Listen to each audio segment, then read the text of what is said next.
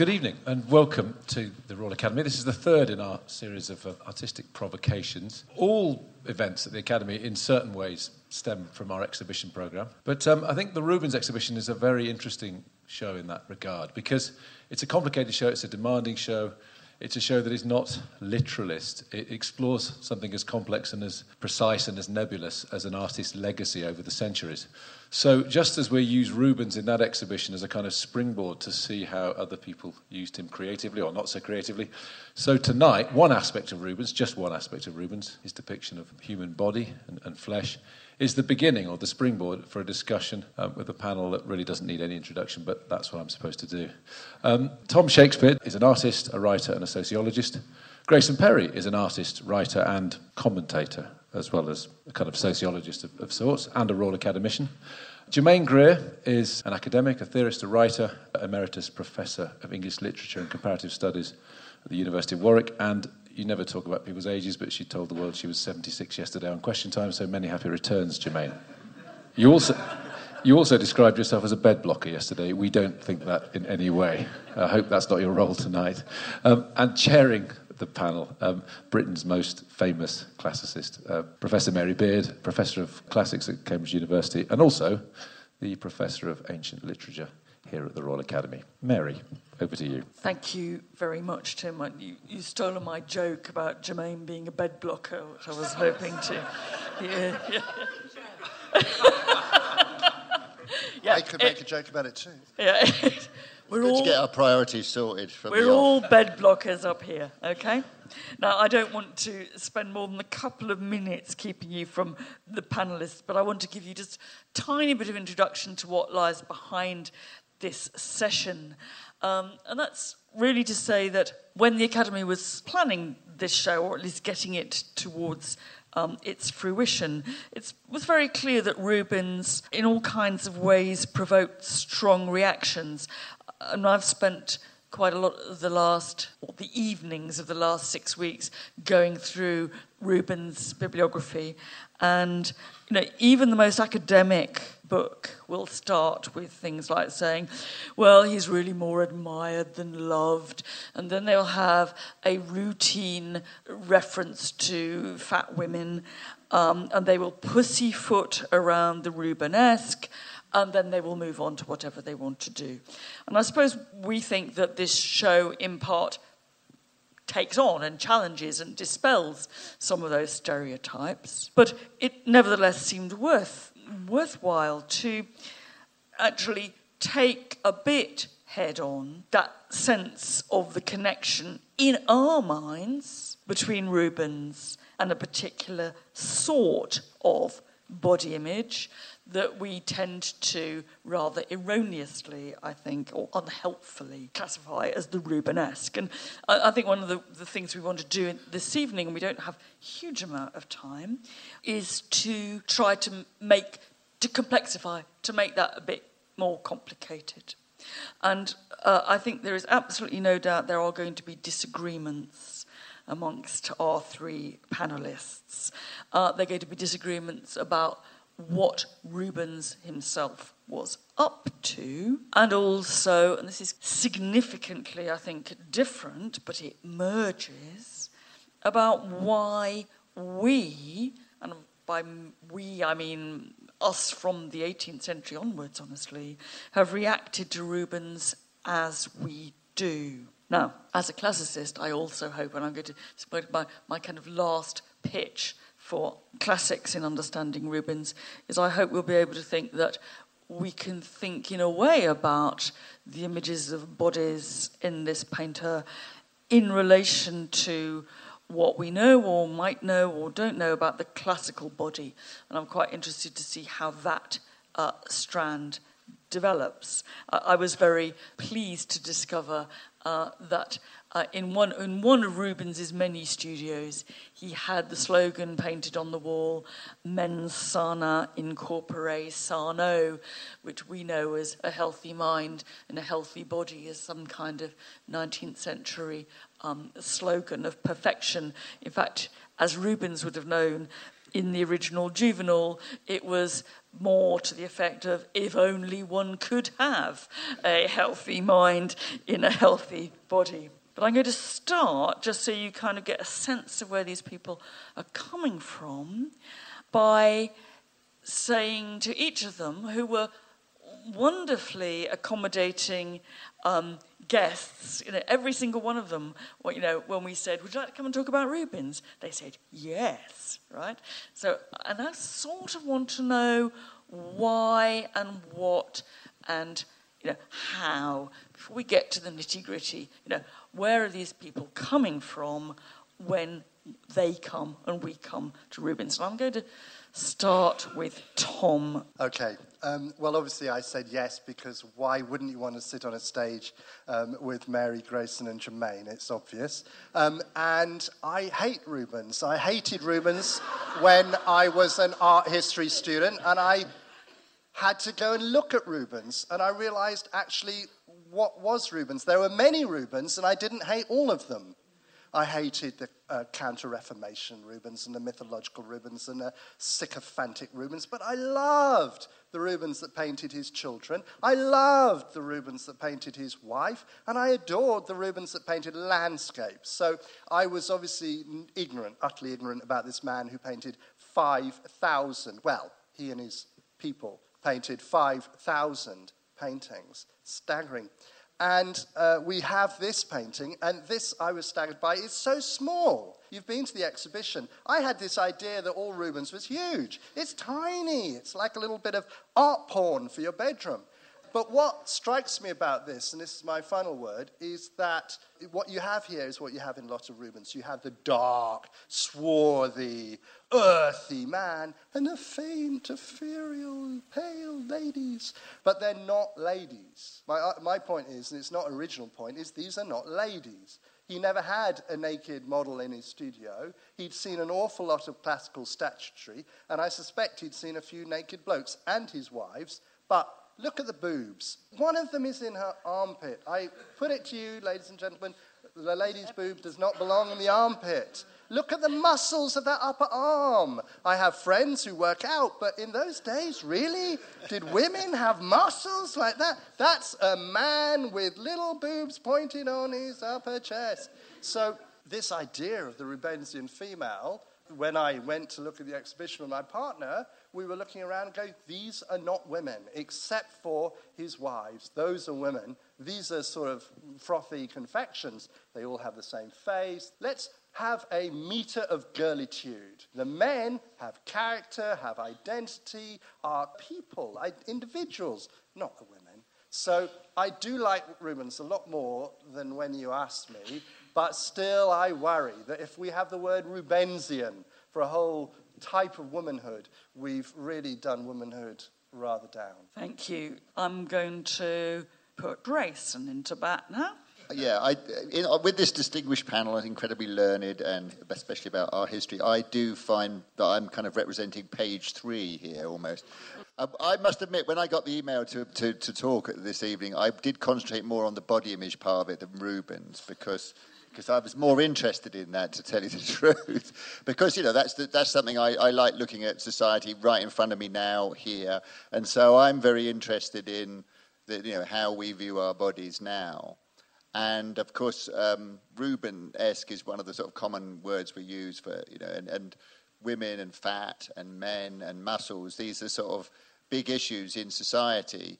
And I'm sort of interested in them because I've been reading around about body image, and one of the things that I kind of get the impression that the guys who pump themselves up, I mean, they always remind me a bit of blokes when I go motorbiking, and they go, oh, yeah, this motorbike, the girls love this motorbike. And I always go, no, they don't. The only people you've got that motorbike for is to impress other blokes with big motorbikes.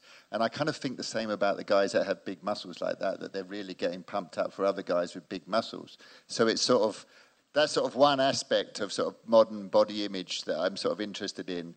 And I was reading this morning an interesting thing that, that the most popular size for women that men are attracted to is size 12. It's not like a little sticky model. Anyway, I'll come back to these themes later on, I think, if they're relevant. But so I'm more interested in the body image part of this talk than Rubens. Rubens, I find, Yeah, he's one of those big swooshy paintings in gold frames that I immediately turn past, in a way. I do like Tom, I do like him more than I did before. Now I've seen the exhibition, but so we've got two naysayers here already. Well, Rubens has got a beta query plus in my terms, but Germaine, come on. Well, I think there's lots of reasons why British people find it hard to deal with Rubens. They find it hard to work out where he actually came from. Every now and then they call him Dutch, and they're kind of mad that he's not from here. But in fact, he's Belgian, like Hercule Poirot. And he comes from Antwerp, and he's a Catholic. And he's, first of all, a religious painter. And the interesting thing was that so little of that work was in this exhibition. So the body he paints most often is the pierced body of Christ. I've given a whole series of lectures on the perforated body using the imagery of the Christ figure through the ages because no one ever really discusses it. So and the interesting thing about Rubens's Christs is that they're heroic. And this, again, is something the British don't get. They think they should be pathetic. They should be something or other. And in fact, they are monumental. And the other thing Rubens does, which is really hard to do, is he gives these bodies weight. Here they are in paint, and they weigh a ton. The deposition of Christ. Every painter who's looked at that has thought, how the hell did he do that? That extraordinary swathe of white with the body sinking into it and no sentimentality. And this they hold against Rubens. Endless stuff written in the papers about this show, about how there's never any feeling in Rubens. And you think, you idiots, you're all looking for the wrong feeling. Now, this, they say about this painting, it's a rape. It's an abduction. It's only in English that the word for abduction and the word for violent sexual intercourse happens to be the same. That mistake wouldn't be made anywhere in Europe. These women are being abducted, and you may be interested to know that the marriage by capture still prevails in Europe. There's nothing extinct about it. In our own country, Romanis capture their wives. It's a truism of social anthropology. We marry our enemies. So here we've got women being snatched.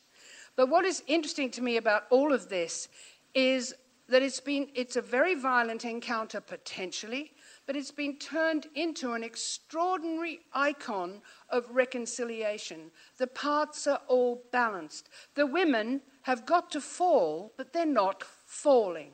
The men are trying to raise them, but they're unable to raise them. It's typical of Baroque art in that it confounds your expectations. What should happen isn't happening. But the other thing that interests me is here we've got these women. Try and work out the anatomy of the lower woman there. You won't find it possible. She's got at least one extra hip. So what's the special thing here? It's true, Rubens didn't have female models. He had 1,000 copies and drawings and engravings of the work of every kind of classical artist in the engravings by Marco Raimondi, for example, and he used these. It's almost like making a cut-out collage and working out, how am I going to do this? Bunging in the two horses, who've been tremendously objected to, but again, he didn't have a rearing horse in the studio. These are all memories. These are all, if you like, cliches. How does he make them live? He makes them live by the way he uses the paint. Now, what I said before was that the squid is the secret. What you have here is a shimmering flesh surface that suggests the movement of the body beneath. They're not even as boneless as female nudes usually are. But this is the important thing about Rubens. He's not some sort of seaside postcard maker. He's a painter. And it's not only that he is the greatest manipulator of oil paint who ever lived, oil paint itself changes very soon after this, and you can't do this anymore, which is why Delacroix would go and look at one of Rubens' works and break his heart trying to do something nearly like it. He is an extraordinary painter. And to make facile judgments about his lardy monsters, as they have been called online, is just to shortchange yourself. This is a great painter, and we have how many paintings in the National Gallery? 30. We've never been short of Rubens. It's just that we weren't interested. This is our chance to discover something that is enormously pleasing and valuable in our own culture.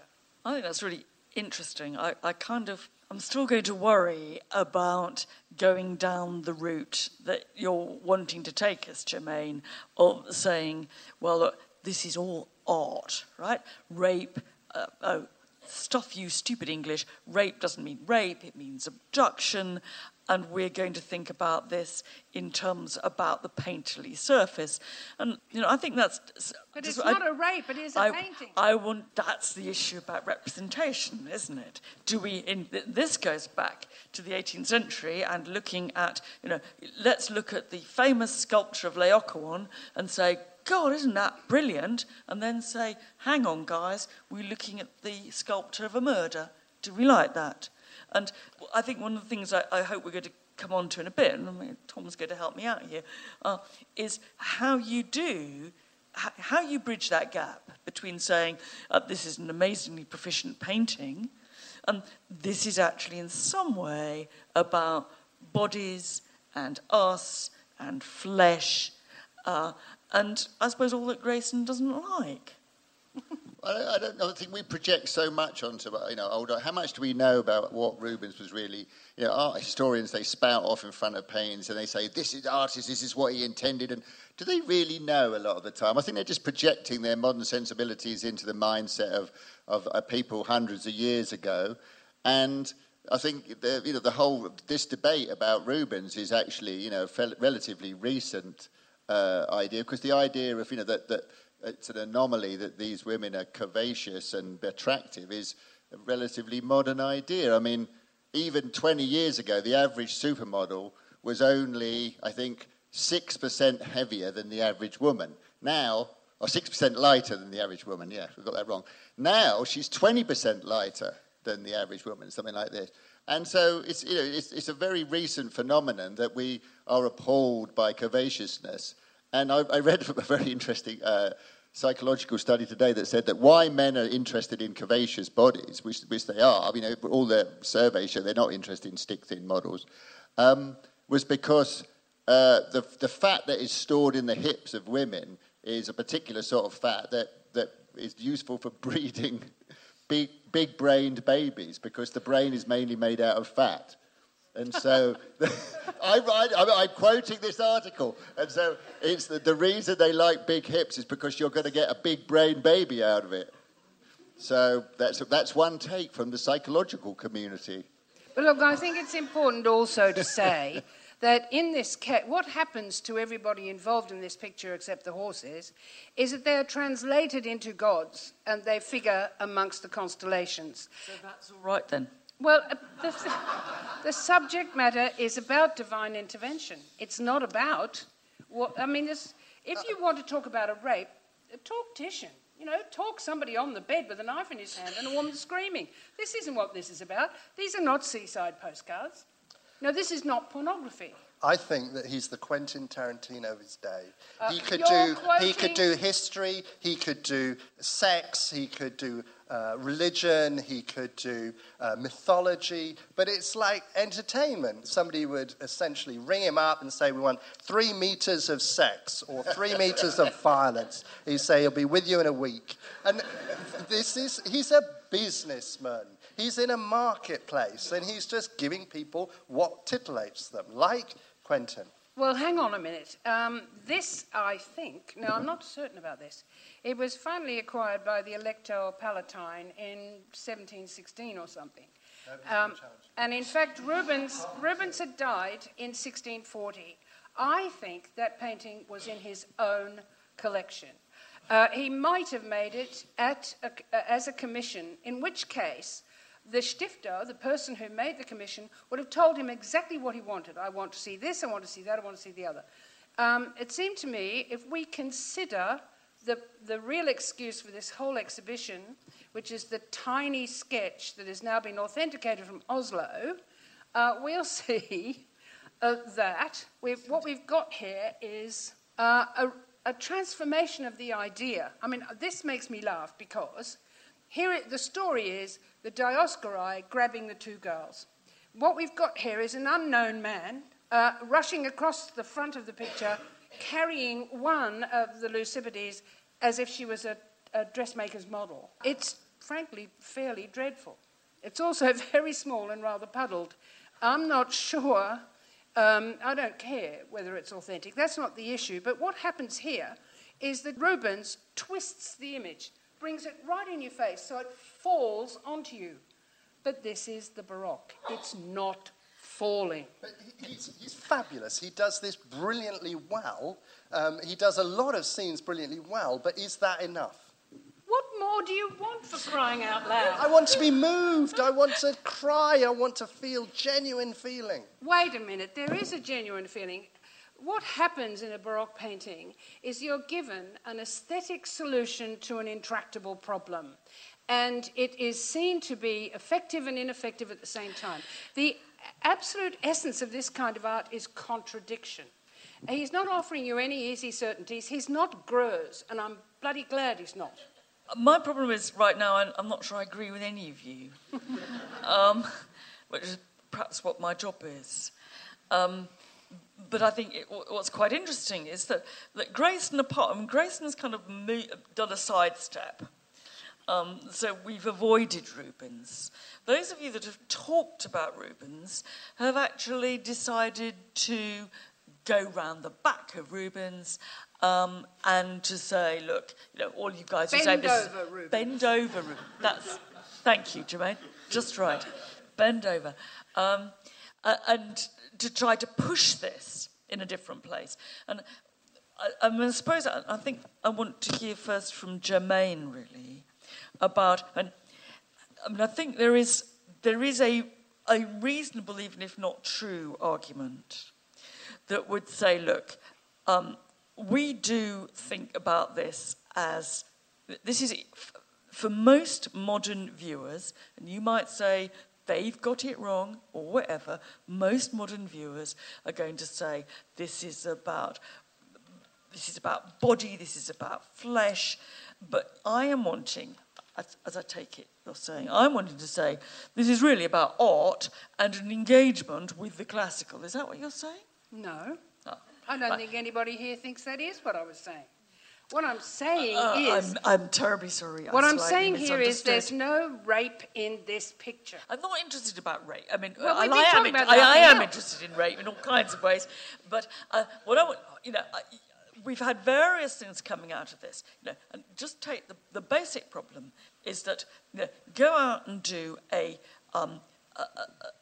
street survey, and we know what people think about Rubens, and you're trying to say to us, look, actually, those bodies have to be seen differently. You're being so British, Mary, in thinking about those bodies in those terms. Leaving aside or only putting the rape in a marginal position, how do you think that we should look at those bodies that you're showing us? Mary, if I went out in the street and asked people about a recent RA and about her famous bloody bed, I'd get all the same prejudiced, foolish, ignorant, all assuming that it's about her biography or it's some piece of gossip or whatever.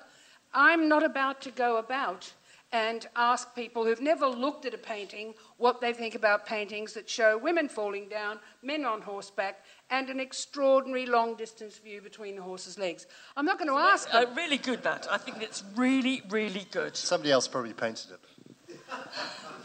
Well, now we're really getting to the bottom of the barrel.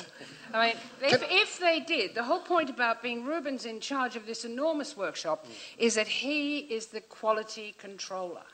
He redraws what they get wrong. I mean, it's really quite interesting when Marie de Médicis commissioned the enormous cycle, which is now in the Louvre, which was in Luxembourg, she only made one stipulation, that Rubens paint all the figures. Now, that tells you something. But Jermaine, I still, to some extent, I still think that you're being a bit of an anti-populist, because it's dead easy, isn't it, to go out and say, look, actually, if you ask most people, any intelligent people and art historians are not, about what has made an impact about Rubens, then it is in some senses about body image. And I think that it's fine for you to say, well, you've all got it wrong, guys. But I think in some ways one needs to be able to engage with that better. If you're going to say this isn't what we want to talk about in relation to these paintings, then how do you show us that it isn't? Because I look at this, and okay, I can take Tom's idea that, the breasts are hopeless. I can say... They're upside down. Yeah, upside.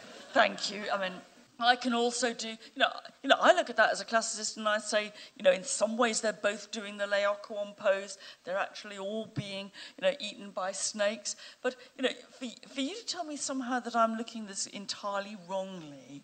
I think you're looking at it wrongly. No, Because I think that you're what allowed Rubens... not to like it, No one's saying you can't not like it. I quite like it, actually. I think what Rubens does is something different. If you go back to Pan and Syrinx, or more importantly, you go to the portrait of Maria Grimaldi, what's happening here is that over and over and over again in his work, he's doing Beauty and the Beast. Beauty and the Beast doesn't get written till 1756. It's an old, obviously, story, but he does the pale, virginal woman with a dark, swarthy, ugly man, and he does it over and over again. And it's now a major trope in our culture. We have films and we have thousands of other artworks. And I thought, this can't be. He can't have invented it. And of course, a lot of it comes from the Metamorphoses and so forth. But if you look back, if you look at Giorgione, if you look at Piero, and if you look at all these people, look at Titian, who is his great master, none of them do what he does. I mean, this is my, obviously most interesting painting. But, the Pan and Syrinx and these other rapes and that terrible one of the hermit and... Angelica. Over and again, it's what he does over and over and over again. He's got this fixation with Beauty and the Beast. And I think that comes through to us. But, it's not the flabby women that's important. It's that. And I think he does it in a way no previous painter had done. And he leaves us with this trope, which is influential right up to today. And I just want to stand behind you, sit behind you, and I want to lean out my arm. And then we can have a little lap dog, I think it's just about there. And light, more light, and we'll be there. But you're also going to have to get the ray of sunshine that is shining through the back of her chair. I mean, that's a piece of bravura. Yeah, well, see, this is Fuseli. Well, this is my take on Fuseli. And Fuseli, as you know, does this, and loads of people do it. The naked love, or the clothed maiden, the virginal figure, the swarthy, dark goblin. And I think it all starts with Rubens, I really do. Well, disgust is a very big part of sexuality, isn't it? It's like that is something, I've heard, people have sexual fancies that are about things that disgust them. And so I think that maybe that's his particular take. I don't know. I don't want to read into Rubens at all. Unless I could sit him down here and ask him. But Grace, I'm not going to sit...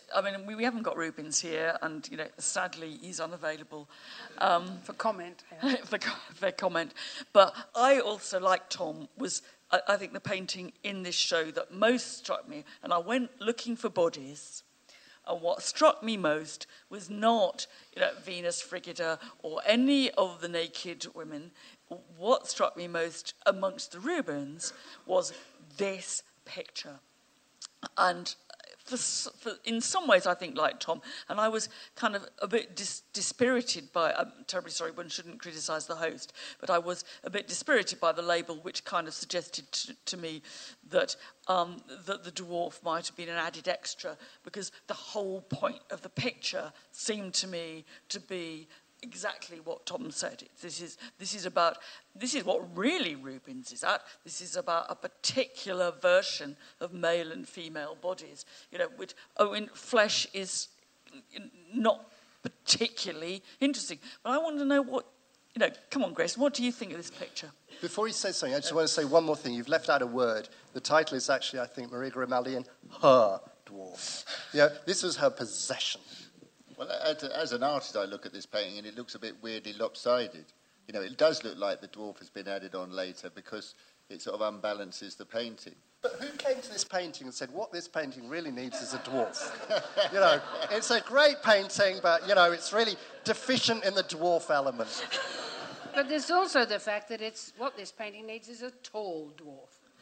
Yeah. He's standing on a box. Well, who knows what is in box? I think that's why it's brilliant. I think it's brilliant because dwarf is bigger than her. And, if there's one thing that is really in your face about this picture is that it's a tall dwarf. And I think that I think that really... sorry, Grayson. Oh, don't look at these. Oh. I think that makes it stand out from the one that's hung next to it, the Van Dyck hung next to it in the show. But isn't it interesting that Van Dyck is trying to endear himself to various royal parties. And instead of doing what Rubens does, he elongates all his figures. He extends their thighs until they're twice as long as they could possibly be. And we think that's okay. Yeah. The other thing we think is okay is he paints portraits, which is the only art form the British understand. So there. Oh, so did the Romans, actually. But also he paints you an insipid child. I mean, I think the contrast between the child being smaller and actually clearly smaller and utterly white and utterly unthreatening. But don't ignore the desperate dog. Is there one in that one? There's a desperate dog, look. The dog's to show that the child is inherently lovable. Yes. You know that's not the case. The dog's too small and the man's too big. Unbalancing the whole concept. But having... Maybe different artists did them and they just got it wrong. They didn't sort of collaborate very well. Maybe they're the dwarf specialist and the dog specialist and they didn't sort of collaborate properly. This is the problem when you collaborate on an artwork.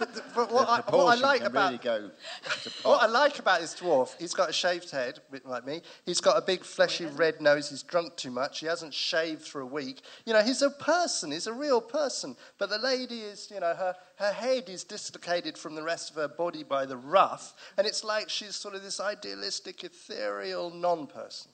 So I take it what you're saying, Tom, is that actually forget the bits of nakedness, but look at this show in relation to particular representations of maleness and femaleness and normative images and othered images. Is that... Well, you're a professor and I'm not, but I'm assuming that's what... You will be, darling. One day.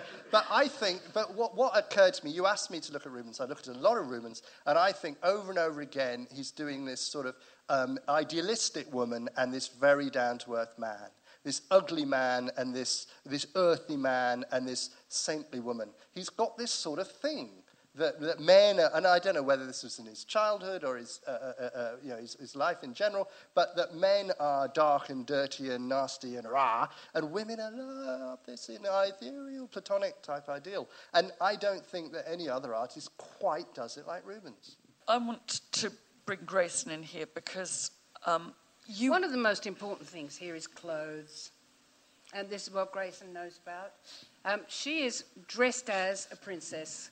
She's not dressed as a housewife, and this is part of the iconography of a ruling family. And there's an awful lot of braid and what have you, apart from the ruff. You can't turn your head either. No, I know all about uncomfortable dresses, for sure. Because what interests me is women clothed are people, and women without clothes are something else. They might be goddesses, but they're usually allegories. That nakedness itself is not informative. What is informative is the regalia, and she's an example of regalia. But Princess Grimaldi, I mean, not Grayson.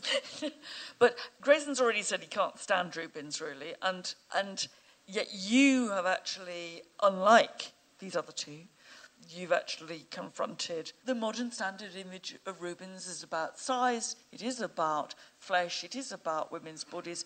Tell us a bit more. Well, I met this group of women when I was making my last TV programme, and they were trying to kind of sort of rustle up a kind of fat pride movement almost, and I thought, that's great, because they all thought that they'd never be able to become slim again because they were quite ginormous, some of them. And but I just thought that it goes beyond aesthetics when it becomes a sort of health issue. So you can sort of look at these things and say, I like, as a man, I can appreciate the sexuality of the bigger woman because I'm kind of almost genetically programmed to like that. going right back. Because often when I think about what makes us happy, I think, well, we haven't really evolved since the sort of Stone Age, you know. We think about things like the Dunbar number and sort of a lot of the kind of psychological processes that we try to replicate in our modern world. We're basically scrabbling around trying to kind of find a 21st century version of what we needed when we lived in little villages, because we haven't evolved that much. So I think that, you know, our attitude to the female body is probably no different from any of the other ones. You know, we're still looking for kind of someone who'll make fat-brained children, but we're trying to struggle with the kind of opposing forces of consumerism and clothes that are easy to make because they don't have so many darts in them. You know, I'm rambling, but it's just, you know, that's what preoccupies me at the moment.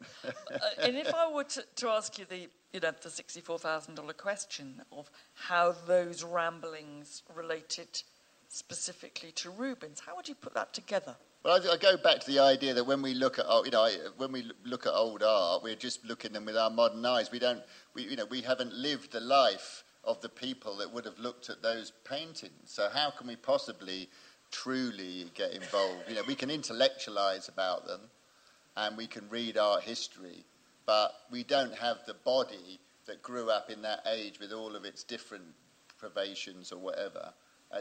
Would see those paintings, and also, you know, not many people would see those paintings now. Of course, we see a zillion reproductions on the web. Not many people would have even seen them. They would have made, you know, the person in that era. They'd see less images in a year than we see in an hour. Well, that's true, except for the churches. Over and over and over and over and over and over and over and over again, 5,000 paintings. Rubens is painting altarpieces, and he does loads and loads and loads of them. The stuff that we've talked about, really, you're absolutely right. They were for the aristocrats and the kings, and they were behind doors. But it's as Jermaine says, it's the depositions, it's the adoration of Magi, it's all of those things that people would have seen. And this was propaganda of the first order for the Catholic. I think there's also another thing going on, which is, this is a thought I've had a few times, looking at things like Velázquez's portraits of the Habsburgs, where you've got a Habsburg prince riding a horse, and he looks dead, and the horse looks alive. And you think, is this painter subverting his patrons, and are they smart enough to see what he's doing? Now, in all Baroque portraiture, including the portrait of the Princess Grimaldi, you do have this tension between what is supposed to be being presented and what is actually striking you. You've got a dog that's not much bigger than a hamster. You've got these strange suggestions of disproportion and wrongness. Now, ultimately, what have we got with Rubens? He's a court painter. He's importantly patronized by both the church and by the Spanish monarchy. They've been at war in the Netherlands forever. They've had a 15-year truce for a minute, and then they were at war for another 30 years. And this is a nasty war, fought by mercenaries, bringing disease and impoverishing the people. And really, Rubens was also a diplomat, and his aim was peace. Now, peace requires reconciliation of opposites, and he never forgets about that. He should be given credit. The man's a humanist. He was at school for 7 years before he even began to train as a painter. Then when he trained as a painter, he self-consciously worked hard to learn everything there was about the classical tradition. I don't think we can talk about him as if he's some sort of pornographer. That must be true. And I think it's, nobody's going to in any way contest that it's, that if we really want to understand what Rubens is up to, we must think about his representation, the body in relation to, ideas of the 17th century and their engagement with the classical tradition. Still remains the case, and I think that there's it's quite easy to sort of avoid this, and by a nice academic manoeuvre, that, you go out and you talk about Rubens, and, this is not about Rubens, it's about us, but we look at this in a way that is quite meaningful, and I'm still not quite sure what you guys think it means. I mean, Thomas has put forward, I think, plausibly this kind of sense of, the dark, animaline, in some way, othered bloke in relation to a passive, very pale woman. And that's part of it, and that is developing an idea of the classical tradition of the body, but in a very, very loaded way. I'm not sure quite how far you, Jermaine, are really speaking to someone who says, look, in the end, there is a lot of flesh here, and that might not be Rubens' problem, and it might be anachronistic, but actually part of the question that we're asking is, how do we look at this, Grayson? Well, he might have just enjoyed painting flesh. As an artist, you concentrate on the bits you enjoy. Look, he also enjoyed painting fur. He enjoyed painting velvet. He's got more clothed portraits than he has naked ones. We have a few naked portraits in the classical tradition, but Rubens didn't paint any of them. Most of Rubens' portraits are fully clothed, bejeweled, ruffed, and he's also capable of painting any one of his 8 children. And all the women we're talking about are 2 things. They're either virginal or they're maternal. We don't have an inner space for sexually active women who aren't either of those. There are no courtesans in Rubens. When he paints one of his children, the child is not in the room, the child is not posing. What you've got there is the most extraordinary, loving memory of the smell of that child's earlobes, of the shape of the child's eye, of the sunlight. He's the best painter of sunlight before.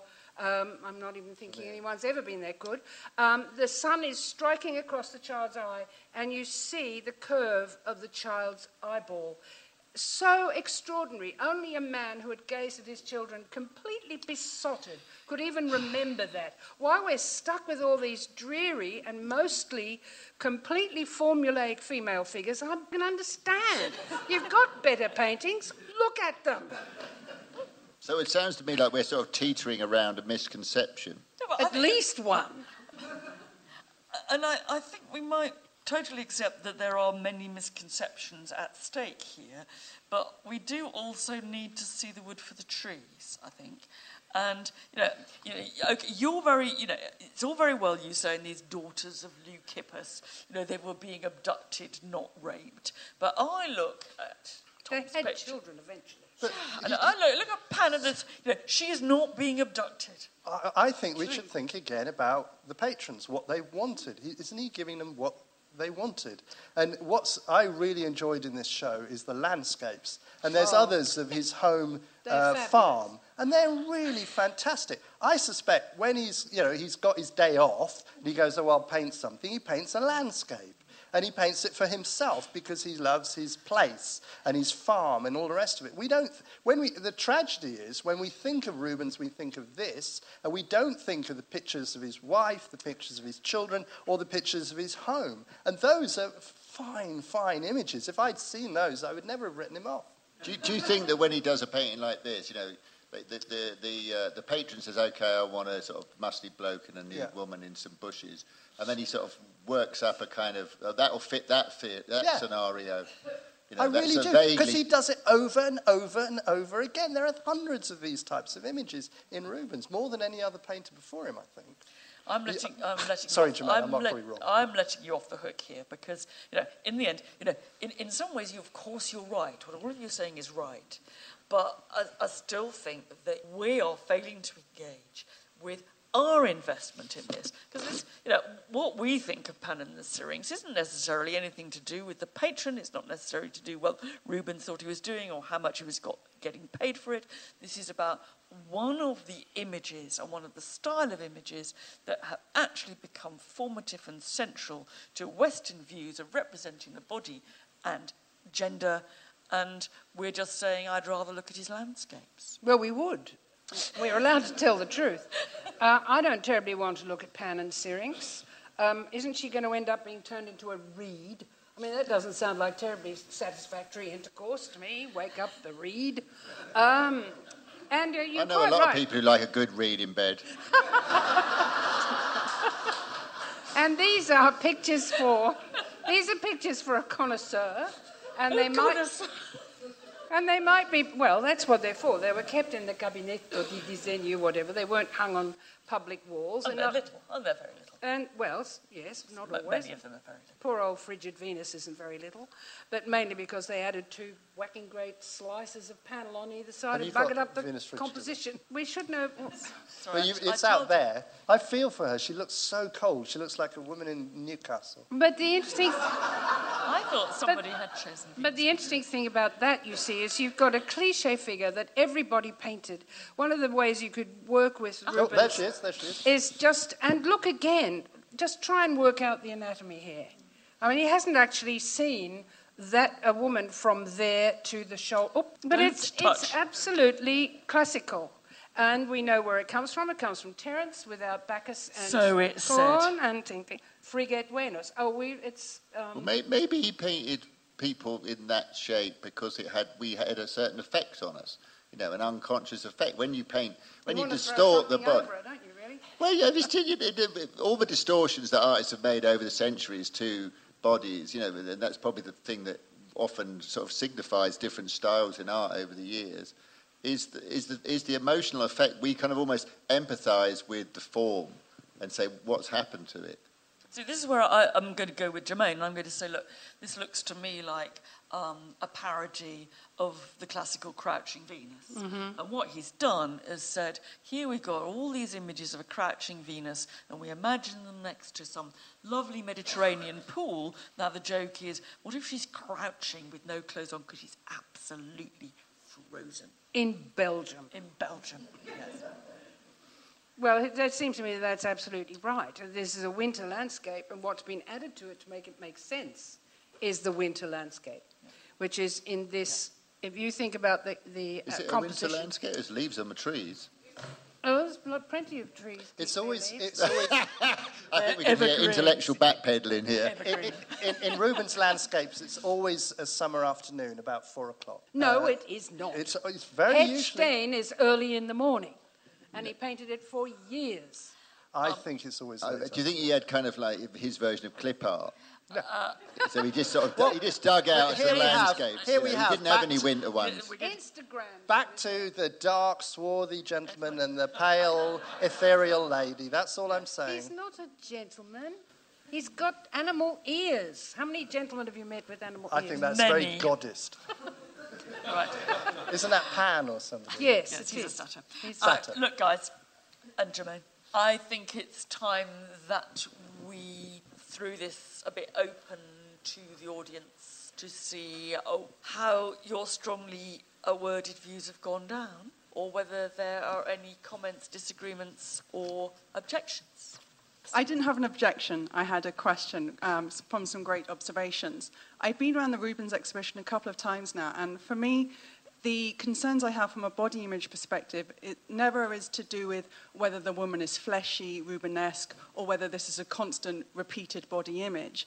But similar to what Tom mentioned, is that it's not actually a woman. It is a perfected, perfect complexion based on classical art, godlike, and where the men are sometimes earthy, real, the dwarf obviously needs a hell of a lot of sleep and a good shave. The woman is dead behind the eyes. And that is what concerns me. But that is probably not unique to Rubens. I saw the Venus of Urbino last week, and she's alive. She's really alive. But these women aren't, and that surprises me. Well, if we agree that they're lay figures, and that what's really important about them is whether they're made to live by the action of the paint and the way the paint traps the light and reflects the light, and he worked really hard on these things, painting on slate or painting on panel, and some of the pictures in the exhibition strike me as a bit sticky, some of the things that are on canvas, which he normally painted if it had to be sent a long way away. The difficulty is, well, if you actually think of the female portraits, now one of the things that he and Van Dyck used to do was actually paint types that they would use later in paintings as to the waist, pussycat. So that they did it. They had thousands of these that they could then work into paintings. They never did that with women because the women figures are nearly always idealized, and especially if they're allegorical. And the thought that nakedness equals lust in a Rubens painting is asinine. It's nonsense. Because truth, for example, is stark naked. That's what truth has to be, without one rag of form on. He's a Platonist, ultimately, which is tedious and academic, you think but there's it's nothing also erotic true. about that? We haven't even used the word erotic. And we can feel erotic about all sorts of things. You can feel erotic about the crucifix if you really want. But if you look at Fortuna, in the exhibition, Fortuna is not a woman. She's a sort of a muscular man with a few apples around this sort of way. She's a sort of pantomime dame.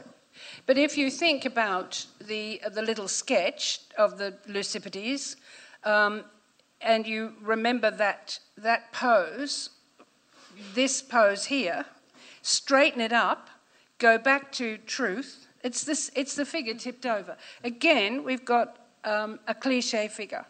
And she's not erotic. What she's there to indicate is that the truth of Marie de Médicis' reign, and remember she's been banished, will be revealed with the fullness of time. But there is no erotic charge in that body. There shouldn't be. You remember when he married for the second time, he said, look, if I'm going to sacrifice, essentially he said, if I'm going to sacrifice my independence, I want a young strumpet. Why would I look? That's what he said. What? He said, I wouldn't go for an older woman. I'm going to go. So he picked an 18-year-old woman, and then he had, 3 or 4 new children? 5. Within 5. There you go. Within as many years. And he the went for it. last one was born 8 months after he died. So he had a libido and some. But he didn't, I'm sure, in Flemish, he didn't say that he wanted a strumpet. No man would really want a strumpet because you'd get damaged children. Remember, syphilis is abroad in the Netherlands. I don't mean he meant he wanted a woman of the night, but he certainly didn't want to sacrifice his independence to a mature lady. He wanted a 18-year-old, lascivious, 16-year-old, thank you, Tim. But that's his real life. It's not... we're talking about the painting, so there's two different things, Yeah. Except he painted her quite a lot. Yeah, but those are, but in these allegorical paintings, if I'm to understand what you're saying, is that the nude woman is like sort of the equivalent of the kind of Dolly Bird walking around the boxing gym. Instead of holding up a number, she's holding up a sort of a virtue or She's like the girls who watch as the racing drivers shake the champagne. Yeah, exactly. Yeah, they're the pit girls of the classical world.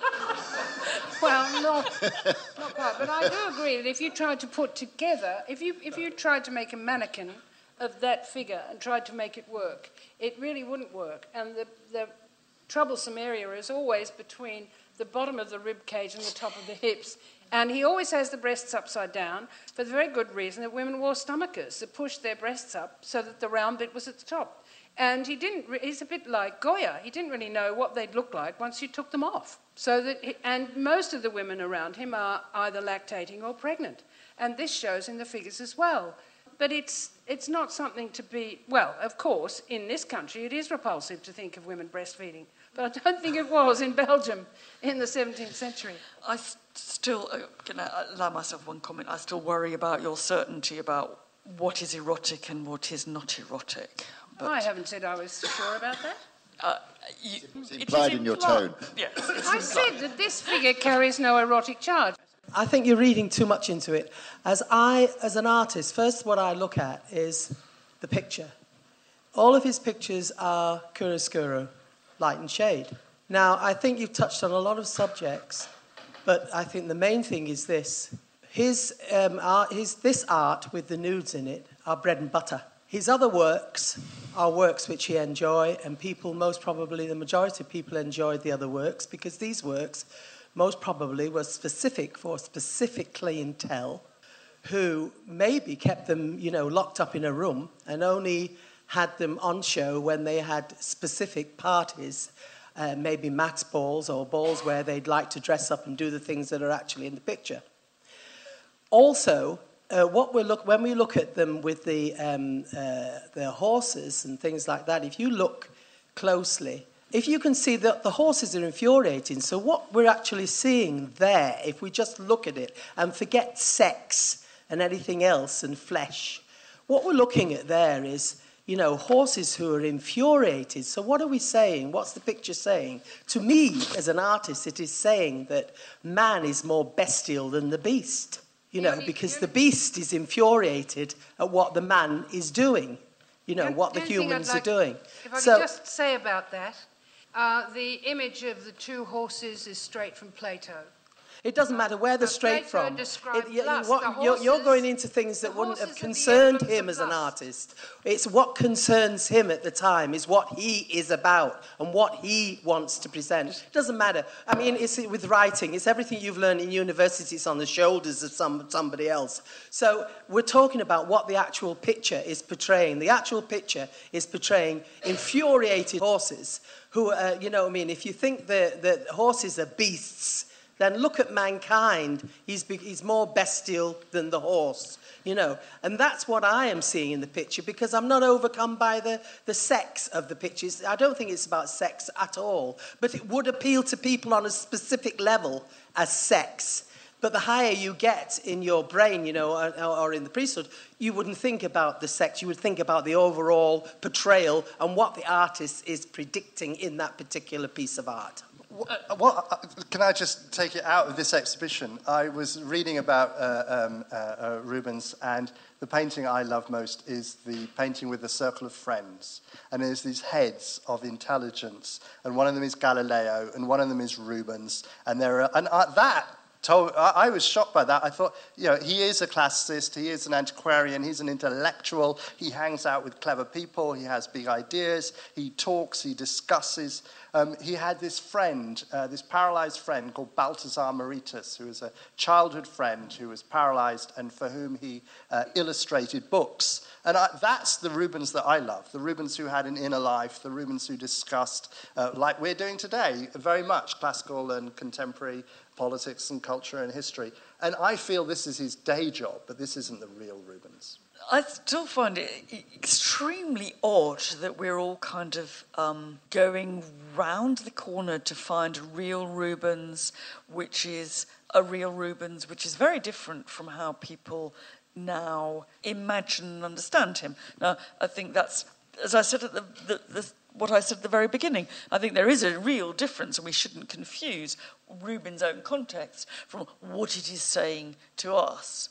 But our certainty about these images is very odd, because when I look at that one, the Rape of the Daughters of Leucippus, what I see are the two of the images of the horsemen which are now put up outside the Capitoline museums in Rome. And I see not enraged horses, but a famous work of classical art reincorporated into an image. Now, we're not going to go to the stake on either of these things, but I still think you get an awful lot of people in here and they'd say, look, what is central in that scene is a woman being grabbed, right? And, you know, you're talking about the horses. But it's a sort of dance. This is contact improvisation.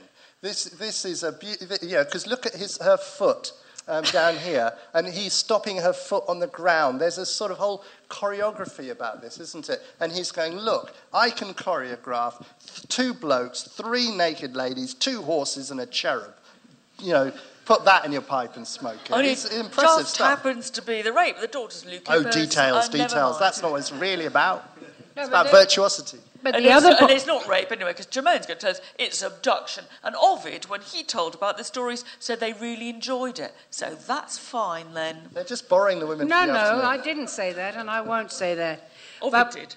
But what I would say is, what happens next in this picture? The only thing that could happen next is that the horses trampled the women. Now, what's actually happened here is it's frozen. It's been stopped. And when I said to you before, it's actually about divine intervention. That's what's happened here. That's what the game that the painter is playing. This is a rebus. This is a knot. It's a joke. It's a game. And the Baroque is full of games to be played by people who understand the rules. And that's how this picture works. If you look at it as a picture of sexual violence, it doesn't work at all. But it's drawn from an account in Ovid, which is precisely about sexual violence. But this is theatrical. This is in a studio. The backdrop is a painting, and they're in for the afternoon. They're being paid by the hour. It's a staged thing. And it's what's really struck me with a lot of his Arcadian scenes. They're like Shakespeare. That's the Forest of Arden. They're like, okay, we're going to, it's fake. It's fairyland. It's not real. But it isn't even staged. You couldn't stage this. The only way they could do this would be with wooden mannequins that were suspended. They may have used a light box. There are 100 different ways they can do it. But it is always contrived. Yes. What makes it live, the important thing, is what Rubens does with paint. Paint is the point. Well, he's kind of like filled the canvas very well, hasn't he? I mean, he's really crammed it in. I mean, there's not much spare space there, you know, and it's very conveniently fits into a rectangle, this chaotic scene of sexual violence, you know, which I noticed that with a lot of the paintings, they're really crammed in, you know, into the picture frame. Well, it's all late expensive. afternoon again. Eh? It's all expensive. The panel is enormously expensive, except I think this is oil on canvas, as a matter of fact. Yeah. But the colours are expensive as well. You don't spread them around. The one that I thought is the tiger, the leopard, and the lion. And I think there are some children in there. There's some lioness with her cubs. And it's like, we're just going to throw it in, the one that's in here. It's extraordinary painting. It's bizarre. It's completely staged and faked up. We laugh at the Douanier Rousseau, but this is just the same. Do we laugh at the Douanier Rousseau? Well, we think he didn't ever know what a rainforest looked like, but... Yeah, but no, Rubens didn't know what a tiger looked like alive. There wasn't one running around the studio. This is the whole point. A lot of it is the recycling of given ideas and given iconography. What makes it different is the way Rubens paints.